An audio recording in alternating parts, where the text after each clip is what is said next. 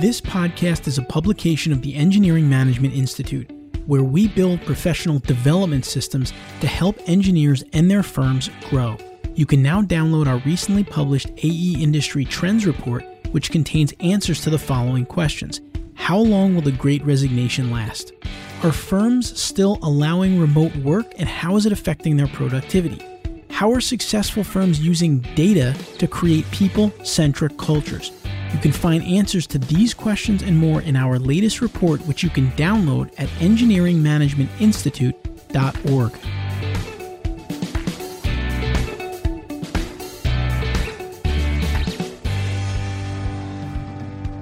Welcome to this episode of the Structural Engineering Channel, a podcast focused on helping structural engineering professionals stay up to date on technical trends in the field and to help them succeed in their careers and lives. I'm your co-host, Matt Picardal, and in this episode, I'm going to introduce you to our new co-host for the show, and we'll discuss the kind of work she does and how she plans to serve you as the new co-host of the Structural Engineering Channel. Before we jump into today's episode, I wanted to share some breaking news. EMI is excited to announce the launch of the two newest podcasts on the Civil Engineering Media and Entertainment Network. The AEC Engineering and Technology podcast that provides information about technology in the AEC industry, and the Engineering Project Management podcast that focuses on career advice and success stories for project managers in the engineering industry. You can check them out at the EMI website at engineeringmanagementinstitute.org/content. Now let's jump into our conversation of the week. Before we dive in, we'd like to recognize our sponsor for this episode, PPI, a leader in engineering exam prep for the PE structural exam. PPI provides expert prep courses and study resources designed to help you pass the PE structural exam the first time. PPI's PE structural course is fully updated and taught with October 2021 code references and includes new editions of their PE structural books. PPI's live online courses include hours of lectures, problem-solving demonstrations, exam strategy sessions, office hours, and a passing guarantee. Check out PPI today at ppi2pass.com to see all of the resources available for PE structural exam prep. Now let's dive into today's episode.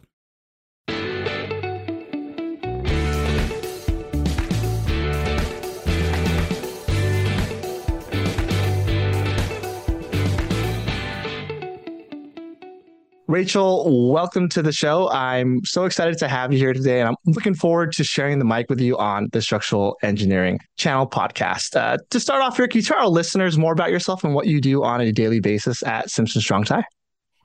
Yeah, I can tell you about that. And thank you for having me, Matt. I'm excited about this too. So what do I do at Simpson on a daily basis? I am an engineering supervisor down in our Riverside manufacturing facility. And I would say first and foremost, the biggest thing that we focus on is customer service. So we're always looking to help customers provide solutions. You know, we have an 800 number we printed on all of our catalogs and everything like that. And I think people sometimes think that when they call, they're not good, like, who are they going to talk to? And I always kind of like joke that there's a handful of us in the office that are answering those questions, and we all know each other. So it's like very much a team effort. We provide technical support for engineers, anybody that calls in, engineers, builders, DIYers, contractors. It could be anybody. And then I focus on a couple of other things as well besides that. We obviously do like lunch and learns. We do educational workshops, presentations, things like that. And then I also focus quite a bit on deck education. So I'm considered, we have a word at Simpson, we call them a Dexpert. So I'm considered one of the company Dexperts. And I have the opportunity to basically teach people how to build code compliant decks. So I have a very wide array of things that I do. I also do a lot of outreach. I work with students and universities and things like that, which I really enjoy. I know for most of us in the structural engineering industry, we're familiar with Simpson Strong-Tie. What attracted you to go work there, and how did you move from, design to more of the, research and development manufacturing side? Yeah, I was first introduced to Simpson when I was in college, right? So Simpson used to have like an engineer or a sales rep. They would come down and they represented the company to teach students about their products and, just what they can offer and how they're sort of like a partner in what we all do. And with that, like they participated in structural forum, which is something big that Cal Poly does. So on an annual sort of level, and they would do these workshops where we could install products and they would teach us all these things. And I was always really interested in it. And, I always am like telling people like network, and we were just talking about that before this started. It's really important, right? It's such a small industry, and really like a lot of people know each other. So as I worked my way through Cal Poly, I was networking with those Simpson reps, and I really enjoyed them. And then later on, moving into the design world, which is what I did straight out of college, I really enjoyed having the reps come in and do the lunch and learns. And I just sort of maintained those relationships. I remember attending a workshop out in our Stockton facility at one point and being just sort of blown away by the machinery and the punches and like all this stuff. I was just very, very much so impressed. And in my experience, like every time I interacted with somebody that was representing Simpson, I always just thought like, oh, I like that person, And so it ended up like years later, it was one of the reps that used to call on Cal Poly was one of the people that called me up and said, hey, there's this opening. I think you should apply for it. And so I was like, okay, I'll give it a go, And that was almost 12 years ago now, and I've never looked back. So it's a cool company. I like the culture. I like the people. It's been a really fun career here. I wanted to ask you about, I think it was some of the more unique things occurring today, with the Great Resignation and all that stuff. Because you've been with Simpson for a long time. What were some of the qualities of the company that allowed you to want to stay for that long? This is actually something that attracted me to the company from the get-go. So it's not just an engineering firm, right? Because it's a manufacturing company, it's got a sales team, a marketing team. It's a big company. We always kind of pretend we're still like this little mom pa company, but we're not. We're like a huge international company. And for me, I always thought like, that's so awesome to have all these opportunities, for me personally, design wasn't something that I saw myself in for 25 years for my whole career. And so with a manufacturing, I saw Karen Colonius at the time when I started, she wasn't CEO at that time, but she had started as an R&D engineer. And I think when I started, she was, I want to say CFO. And so just seeing her career path and how she jumped from being like R&D engineer to like branch manager to all these different things where she got experience and like was able to really broaden her experience at the company. That was really appealing to me because I was like, well, maybe I'll go into marketing one day, or maybe I'll go into, I haven't done that, but like just knowing that it was sort of there, that was really appealing. And so being that I've been here now 12 years, I'm on my third role. So it has changed. And they haven't just been like growth roles. They've been a little bit like different. Like I was at a manufacturing facility in Stockton for nearly 5 years doing branch engineering things, which are more like customer facing. And then I went into R&D for about 5 years, and I got to really like switch gears and focus more on like the innovative, really use the creative side of my brain and develop parts and get really a lot more into like the code stuff and deeper technical. And then now I've transitioned to this new engineering supervisor role down at another manufacturing facility in Riverside. So I've really like gotten to see different construction methodologies throughout the whole US. Like I'm not stuck in one little area, and, things are regional, and it's allowed me to sort of just stay motivated and inspired. Like it's not the same thing forever. Yeah, it's interesting work, dynamic, and it seems that there's multiple growth paths. You're not stuck in one direction because of it's a bigger company. There's all these directions that you can go if you're interested in company supports that. I did want to ask about research and development. I know I didn't go down that route.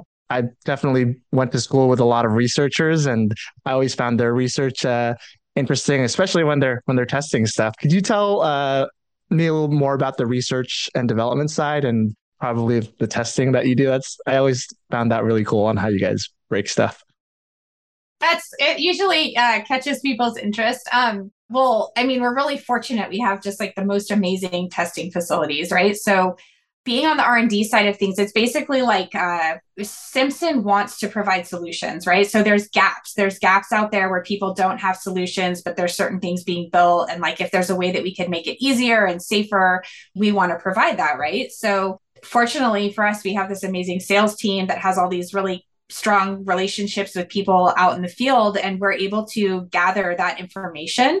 And we take that information, and then in the R&D department, again, just like a bunch of just really great, smart people, and we can collaborate and brainstorm and come up with these new ideas. And I'm always like shocked at how, people in our tooling department can visualize things in a 3D sense and be like, well, our punches could do this, they couldn't do that, and there's a lot of people involved. And as the engineer, you're looking at like, calculations, you're looking at test results, you have to follow certain acceptance criteria, you have to do all these different things to make sure the final allowable loads are what they're supposed to be.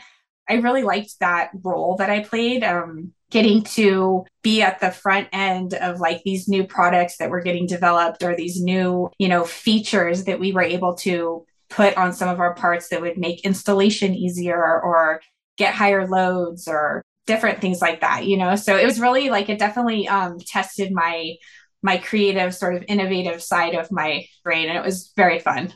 And lots of breaking things in the lab. Yeah, because it's kind of just, I imagine there'd be a group of engineers and they would basically asking those questions that you're asking, how can we make this more effective? And yeah, it's an open-ended creative problem solving. And not only that, it's once you come up with something, okay, let's test it. Let's see if it really works. And I know there's a lot of stuff that goes into it, especially with all the codes. So I'm sure it takes a big team. That's something that always seemed pretty cool. That's, I think, underappreciated at times because, everything's in the catalog. I think most engineers don't appreciate all the things that go into it just to get that product, that single product out there to be able to use. Yeah. And even, once it's already in the catalog and there, I mean, we always kind of like joke, we're always trying to make the next best mousetrap or whatever. It's like, even though it's already there, like we take feedback from the field. So like if there's something that somebody feels like could be better, like we want to look at that. So we'll have like the next version. So it never really stops, you're constantly trying to develop the next best thing. And you also mentioned that you were the Dexpert, the deck expert. Could you share with us how you even got into that role and how you became the Dexpert and some of the things that you deal with in order to build that expertise? Yeah, so it kind of just fell into place when I had gone into the R&D department. A lot of the products that I was working on were sort of related to decks. So even before my involvement, Simpson has always been heavily involved in deck building, deck education, different things like that. And so when I got into that role in R&D, it just sort of made sense for me to follow along in that. And one of the products that I worked on when I was in R&D was the brick veneer ledger connector. So it's a way to attach a ledger for a deck to a home with a brick veneer that you can't put any load on. So you actually have to like bypass the brick. So anyways, I was working on that part, and there's a lot of like different opportunities for when we can kind of help to safer decks, right? So there's trade shows. There's usually 2 or 3 of them every year that we always have a booth at where we teach classes and people can come in and listen to us talk about, proper ledger attachments and the different requirements for a railing and all of those kinds of things. So that's something I travel with a couple of other people at the company, and we travel around to those trade shows and teach those. We also do workshops for inspectors, because it wasn't really until 2009 that decks even got into the code. So prior to that, it was very loose, right? So 2009, they finally got in the code. DIY. Yeah. And, it's so funny you say DIY because decks are often overlooked as being a structural element of a home, right? It's kind of like, oh, just slap that thing on the back of the house, which I can understand how people have that kind of thought process behind it. But if you look at, failures and injuries due to building failures and stuff, decks tend to be one of those things that they can cause injury when they fail, because you're usually elevated. It usually occurs when there's like a party or something happening where there's a lot of people on the deck. And it's just one of those things that like we take a lot of pride in trying to teach people how to build them properly. So we work with inspectors, builders, engineers, all the different parties that come into play with that. And the other thing that we've done to try to make it easier, it's in the IRC and the IBC, and, there's the DCA6, which is that design for code acceptance that deals specifically with deck building. And one of the pieces of literature that we developed at Simpson is like a little companion piece that goes with that. And so it really makes it easy for somebody that's building a deck. Maybe they're not even like a professional builder, maybe it is more of a DIY, but they can look at each little piece and see like, how could I do this properly? And what could I buy off the shelf to achieve that connection, So yeah, we do a lot of that. We do a lot of stuff with inspectors to try to teach them what they're inspecting for. And that's become kind of more of a hot topic lately with the state bills that have gone into play. So we touch on those to try to teach inspectors what they're looking for and how that's going to affect like the engineering community and all of that. Yeah, I did not know that much went into the decks, because it seems like it's not just you're designing the connections, but we're also teaching people how to properly design them for the layman that just wants to do their own deck. But here's how you do it. Not only that, you have to communicate it to a layman, which with graphics and making it clear. But I didn't know about the inspection stuff too and all the building code compliances. So I can definitely see why there's an expert that's required for that. That's really interesting. And yeah, that makes sense about the decks, because people can just have parties and they don't get the load pass. Typically, I've seen some anchors used on decks that you're supposed to use in the Simpson catalog for any out of plane forces. People won't know about that if they're just building it. So they need to be educated. So that's pretty cool. I wanted to talk about the opportunity or how you wanted to become a co-host. I'm really excited that you're going to be on here and we're going to be sharing the mic. I guess, what are your goals? How did you get to that opportunity? And what are your goals of being the co-host on the podcast? I'm excited. I mean, I think that for one, I'm just excited to like talk to some different people, hear about like their stories, what they're working on, like new and upcoming sort of projects, methodologies, different things like that.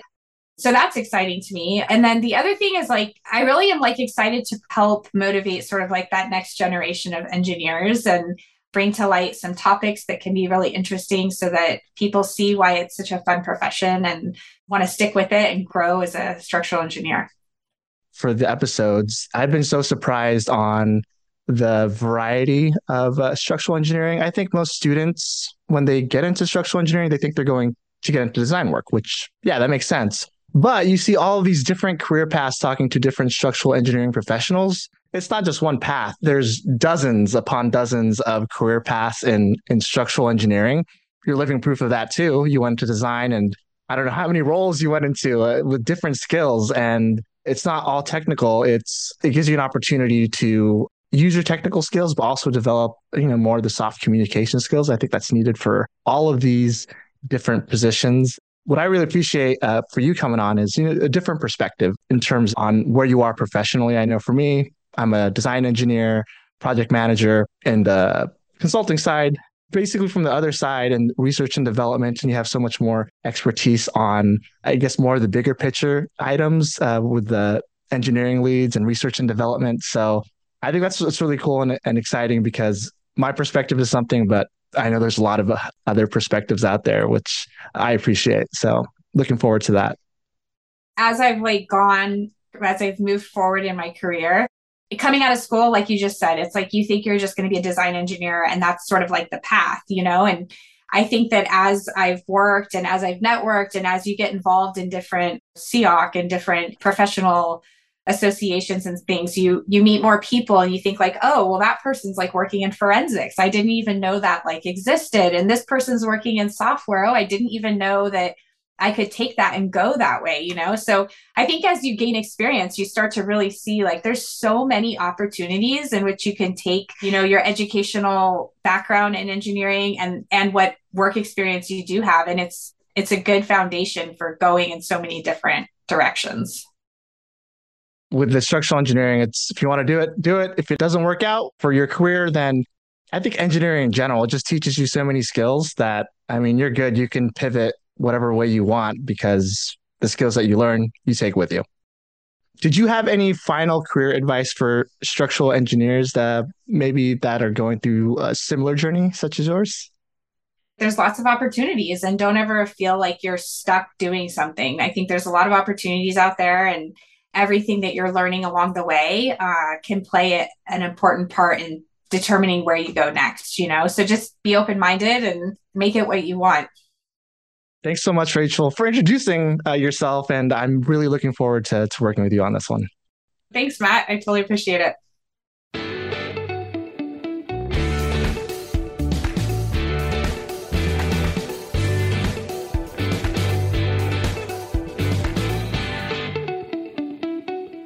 I hope you enjoyed the episode today. We'd love to hear your feedback, comments, and or questions. To leave them, please visit structuralengineeringchannel.com. There, you'll find a summary of the key points discussed in today's episode, which is episode number 90, as well as links to any of the resources, websites, or books mentioned during this episode. Don't forget to subscribe to Apple Podcasts, Spotify, or wherever you listen to your podcast. Until next time, we wish you the best in all of your structural engineering endeavors. Thank you for listening, and don't forget to download the latest version of our AE Industry Trends Report to get answers to the questions that you want to ask your staff, but you may be afraid to do so. How long will the Great Resignation last? How long should you allow employees to work remotely? And how are successful firms using data to grow sustainably for the long term? You can learn the answers to these questions and more by downloading the report at engineeringmanagementinstitute.org.